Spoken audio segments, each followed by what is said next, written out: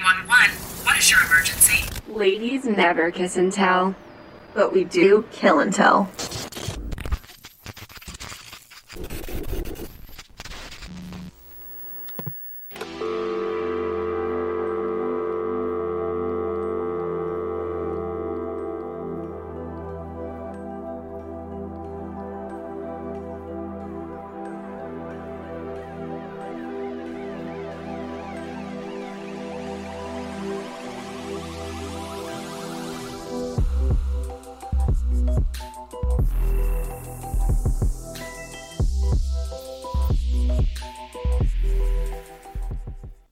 Do you guys ever just sit here and stare at your microphone wondering how to start the episode? Because that is currently me.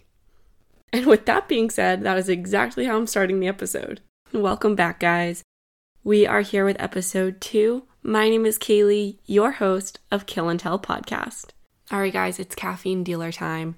Today I am drinking a Starbucks Grande Iced Shaken Espresso with no classic syrup and caramel syrup to substitute.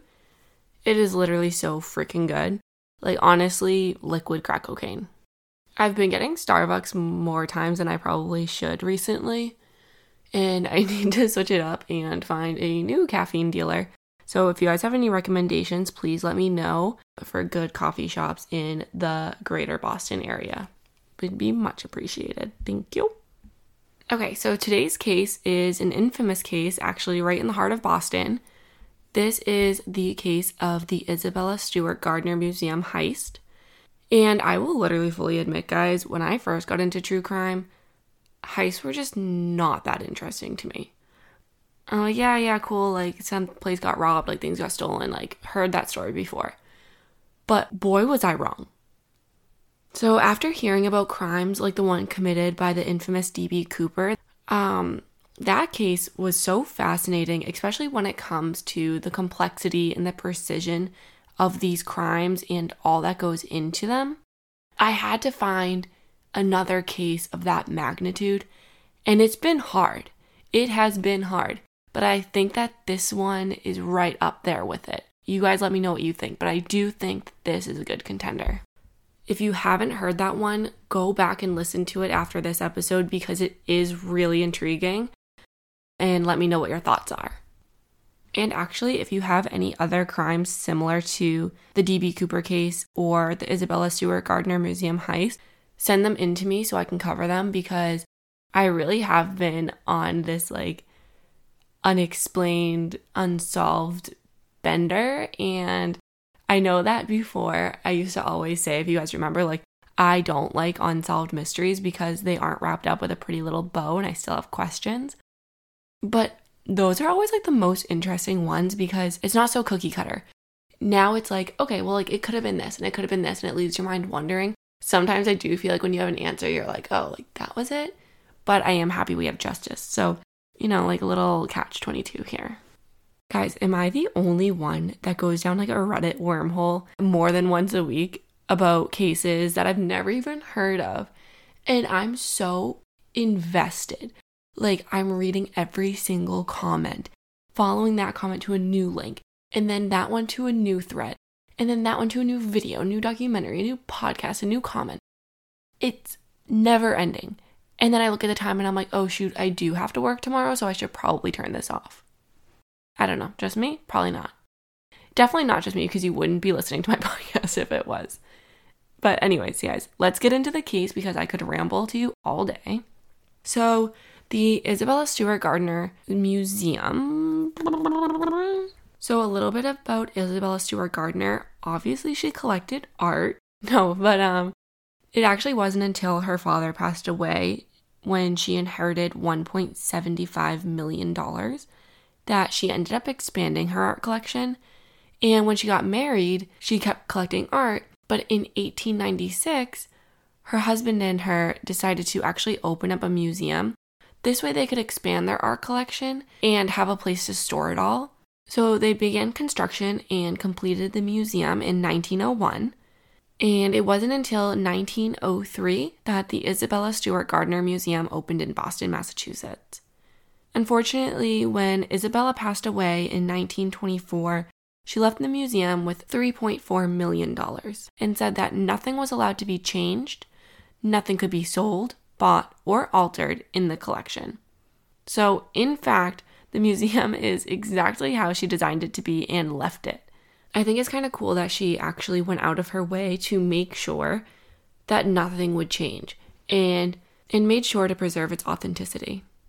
The museum consists of a wide variety of art such as early Renaissance, Italian, Dutch, Asian art, German wood carvings, like you name it, she probably has it in there. Surprisingly, living in Boston, I actually have yet to go to this museum, but after doing this case, I would like to, especially knowing now what I know. It would be really intriguing to go check it out. So that is now on my list, and I will make sure I upload photos when I do that. Unfortunately, after Isabella died, the museum hit some financial issues, and as a result of this, the security of the museum was flawed. The FBI actually got wind of some local Boston criminals that were planning to rob the museum in 1982, and this tip led the museum to install more security. So they put in 60 infrared motion detectors with closed-circuit TV systems containing 4 surveillance devices around the museum's perimeter, but no cameras were installed inside the building due to the financial burden. Another cool fact about this case is the Isabella Stewart Gardner Museum heist is the single largest property heist in the entire world. Let that just sink in for a moment. It was the early hours of March 18th, 1990, when the city of Boston was just winding down. Something devious was underway in the Fenway Park district at the Isabella Stewart Gardner Museum. There was a hatchback car seen parked on Palace Road outside the museum door for about 20 minutes before 2 men exited the vehicle disguised as Boston police officers and approached the side entrance of the museum. They claimed that they were responding to a disturbance call around 1:24 a.m. The security guard let them in through the employee entrance, even though this was against normal protocol. I think there's more to the story about the security guard. His name was actually Rick Abbott, and the other security guard that was supposed to be on duty that night had called out. Now, this wasn't unusual because this particular security guard would call out every now and again. But Rick Abbott was known as a stoner, a bit of a druggie, and he actually put in his 2-week notice a few days before the heist happened. And it was known that he would go around saying how bad the security system at the museum was and that they were in danger there. And he even admitted to opening the back doors a few times, letting people in. So this wasn't an uncommon practice for him to be breaking the rules. And I think that it plays a huge role when we start breaking down the case and thinking, was this an inside job? So where the imposters entered the museum, it's kind of like a double door situation. There's the door you enter, and you enter into the security desk area. And then there's another locked door. So you're going to be trapped in that space unless the security guard opens both doors. Once they were let in, the imposters had the security guard call the other guard on duty down to the watch desk. When both guards were present, the imposters announced that they were under arrest and handcuffed them. They then used duct tape to tie their hands and ankles and also placed duct tape over their eyes. The imposters then locked the 2 guards down in the basement and handcuffed them to a pipe. Now that the guards are out of the way, the thieves had the run of the museum. Now, think about this. The average heist takes 10 minutes tops because obviously they want to be in and out. They don't want to trigger any alarms. They don't want any first responders arriving. They want to get this done as quick as possible. However, these guys are taking their sweet old time. This heist was a total of 81 minutes long. And within that time, the thieves took not 1, but 2 trips back outside to the vehicle to load up the stolen artwork. It wasn't until 2:45 a.m. that the thieves actually left the museum. So now circling back to the security precautions the museum had put in place, The museum had the motion detectors, infrared cameras, like all that stuff. So they were actually able to track where the thieves went throughout the entire heist. And they were able to map out the entire night and which moves the thieves made. So according to the detectives, they started in the Dutch room. And this is where the most valuable pieces were taken. One of the thieves then made 5 trips into the short gallery where the most art was stolen. And then finally, they concluded in the blue room where only 1 piece of art was taken. However, this is an assumption because according to the motion detector, there was actually no motion detected on the first floor where the blue room was during the entire heist. But there was a piece missing from that room. The thieves were careful and tried to cover their tracks, so they took the printout of the motion detector alert, and they also took with them the security VHS tape, which is now non-recoverable. But luckily for us, the printout of the motion detector we were able to recover because you could literally just press a button and it would print out another copy. When the next set of guards arrived at the museum to relieve the other guards from duty, they were nowhere to be found. So alarmed, they called the police, and that is when the police found the 2 guards in the basement, and it wasn't until 8:15 a.m. So they were in there from 1:45. So they were in there from 1:30 until 8:15. I'm pretty sure there was somewhere I read that said there was somewhere I read that the thieves went in and checked on the guards before they left, but I didn't find that again, and I couldn't find where I read that, so we're just gonna pretend like that didn't happen, but just thought it was worth mentioning. So there was a total of 13 pieces of artwork stolen during the heist. These pieces totaled in about $500 million. However, FBI agents say that that's actually an underestimate due to today's costs and inflation rates. So not only that, monetary value aside, these pieces were so unique and one of a kind that they're honestly saying they're priceless. So I'm going to read off the pieces that were stolen, and if I botch the names, you guys know me, I botch every single name, so forgive me now. So I'll go in order of artist. The Concert by Johannes Vermeer. So I guess a lot of the pieces were cut out of the frames with probably a razor blade, I'm assuming. But yeah, this one was just taken as is off the wall. They took the entire frame with it. And then a few paintings actually by the same artist were taken. And that artist is Rembrandt van Rijn. And these pieces include A Lady in Black, Portrait of the Artist as a Young Man, and Christ in the Storm on the Sea of Galilee. Christ in the Storm on the Sea of Galilee is actually Rembrandt's only seascape in his entire career that he had ever painted. So this was a very important piece for art history and art culture in general. This piece was beyond valuable. Also among the stolen are Landscape with Obelisk by Jovert Flisk. Then another piece is Chez Tortoni by Edouard Manet.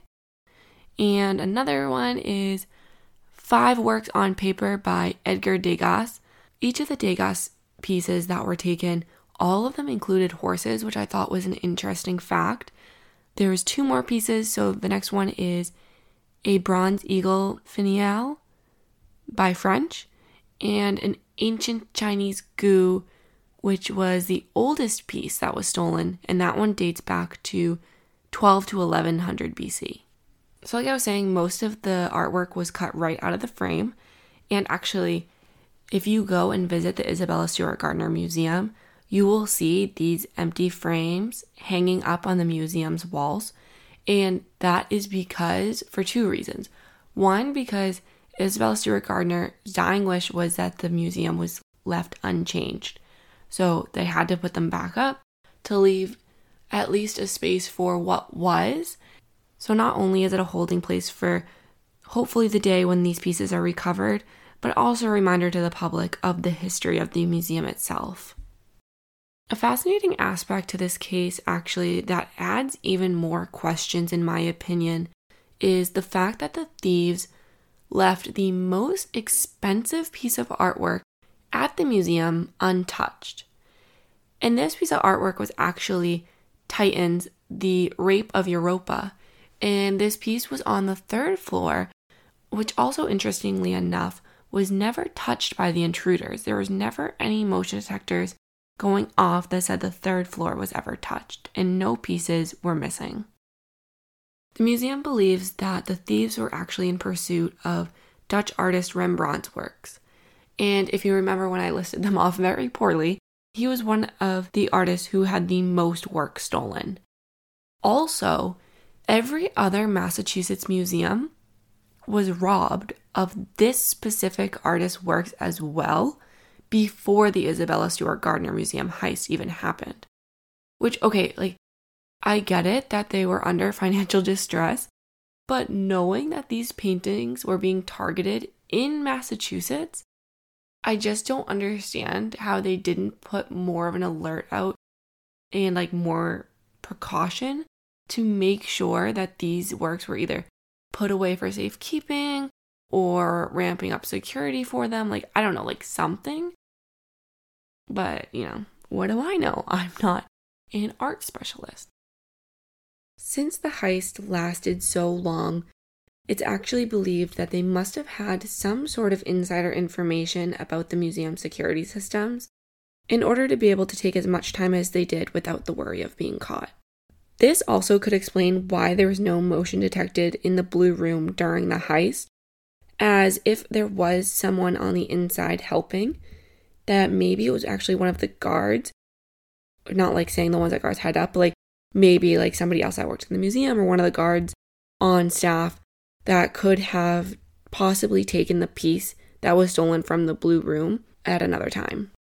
Over the course of the investigation, the FBI believes the pieces are being stored in multiple different locations. Over the years and over the course of the investigation, the FBI believes they have a really good idea of where the pieces were moved to and where they went. They actually believe that some of the artwork was moved from Boston to Maine, Connecticut, and actually down to some of the mid-Atlantic states. They also believe that these pieces of artwork are being stored in multiple different locations. One of the first big leads in this case brought us over to Dorchester Avenue, and this is where TRC Auto Electric was. It was said that Carmelo Merlino's crew was run out of this place, and FBI informants, actually the ones that had ins with this crew and Merlino, reported that Merlino was talking about the artwork, and he said that he had access to it. However, Merlino and his crew were busted on an attempted robbery before any more information about the artwork surfaced. Like I mentioned, the FBI believed that the art was actually in different locations, so they believe that 2 of them went up to Portland, Maine, and the rest actually went over to Manchester, Connecticut. This is actually when another underworld figure comes into the picture who was associated with Merlino, and this guy's name is Bobby Garanti. And Bobby's wife actually told the police that she saw her husband give over pieces of the artwork to Robert Gentile.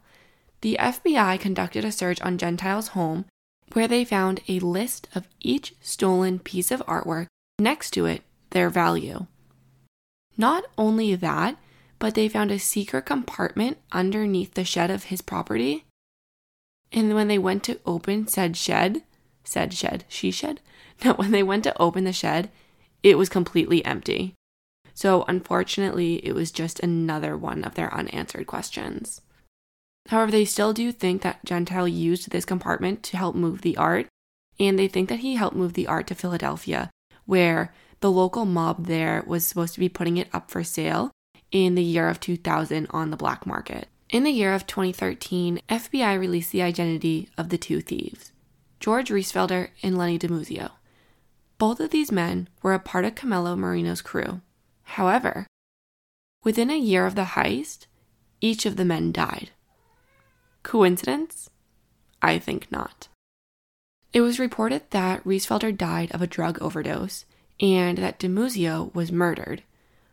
And I don't know, if you ask me, it sounds pretty suspicious.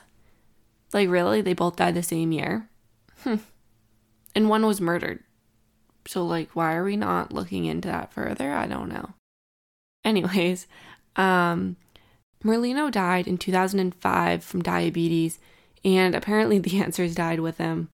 Another theory actually involves somebody who we hadn't talked about, which was Bobby Donati, and informants say that Donati buried the works underneath the ground and was waiting for the investigations to simmer down before beginning to sell the art. However, he also died in a gang war the same year. So we're really batting 1,000 here, guys. Bobby Donati was actually really close friends with Miles Connor, who was a known art thief, and it is said that Miles and Donati worked together on some heists. Donati wanted to use the art as leverage from the Isabella Stewart Museum heist. Well, this is in theory. Wanted to use this art as leverage in order to get Vinny Ferrara out of jail because he needed him on the streets for the upcoming the ongoing gang war that was going on in Boston. However, Donati was found decapitated and shot in the trunk of his car in September 1991. There are so many criminals claiming to be a part of this heist or claiming to know who had done it. Each Boston criminal that we have talked about that may be associated with this, they are all kind of intertwined with each other and like either are good friends with each other or worked with each other. So like you can't really tell like where it starts and where it ends because we don't really know. But yeah, welcome to the spider web. But in all reality, like we will literally never know until the artwork is recovered, and that will give us a better understanding of actually what happened and who was involved.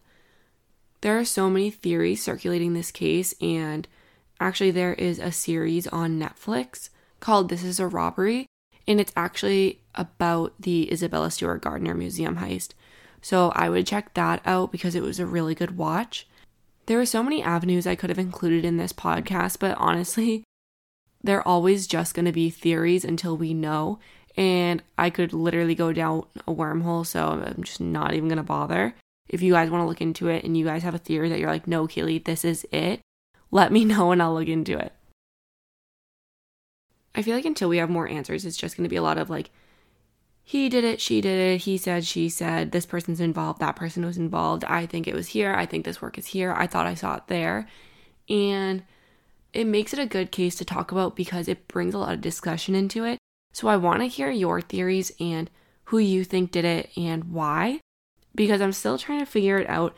I think I'm leaning towards the Bobby Donati route. It's the one that I heard the most about and it just kind of seems plausible. I personally believe it was probably an inside job. I think that there was too many discrepancies with the security systems. I also think that it had to be somebody in the underworld. I always say like whenever I say underworld, like I think I'm going to like talk about like I don't know, like demons or something. It's probably someone in the Boston underworld crew, like somebody maybe involved in gangs, mafia or mobs. Somewhere of that nature is like kind of where my head's going to. I'd be interested to hear what you guys think, like I said. I also think it's pretty interesting that not a single piece has surfaced and all 13 are still missing. So it makes me wonder, I know that the FBI said they're probably being stored in different places, but I do wonder if they're all together because, I mean, you would have thought that at least one maybe was found. But one thing I know about Boston is we are stubborn and persistent, so we will figure it out one way or another, no matter how long it takes. The return of the Isabella Stewart Gardner Museum artwork remains a top priority. The museum, the FBI, and the U.S. Attorney's Office are still seeking viable leads that could result in the safe return of the art. The museum is offering a $10 million reward for information leading directly to the safe return of the stolen artwork. A share of the reward would be given in exchange for information leading to the restitution of any portion of the works, and a separate reward of $100,000 is being offered for the return of the Napoleonic Eagle Finial.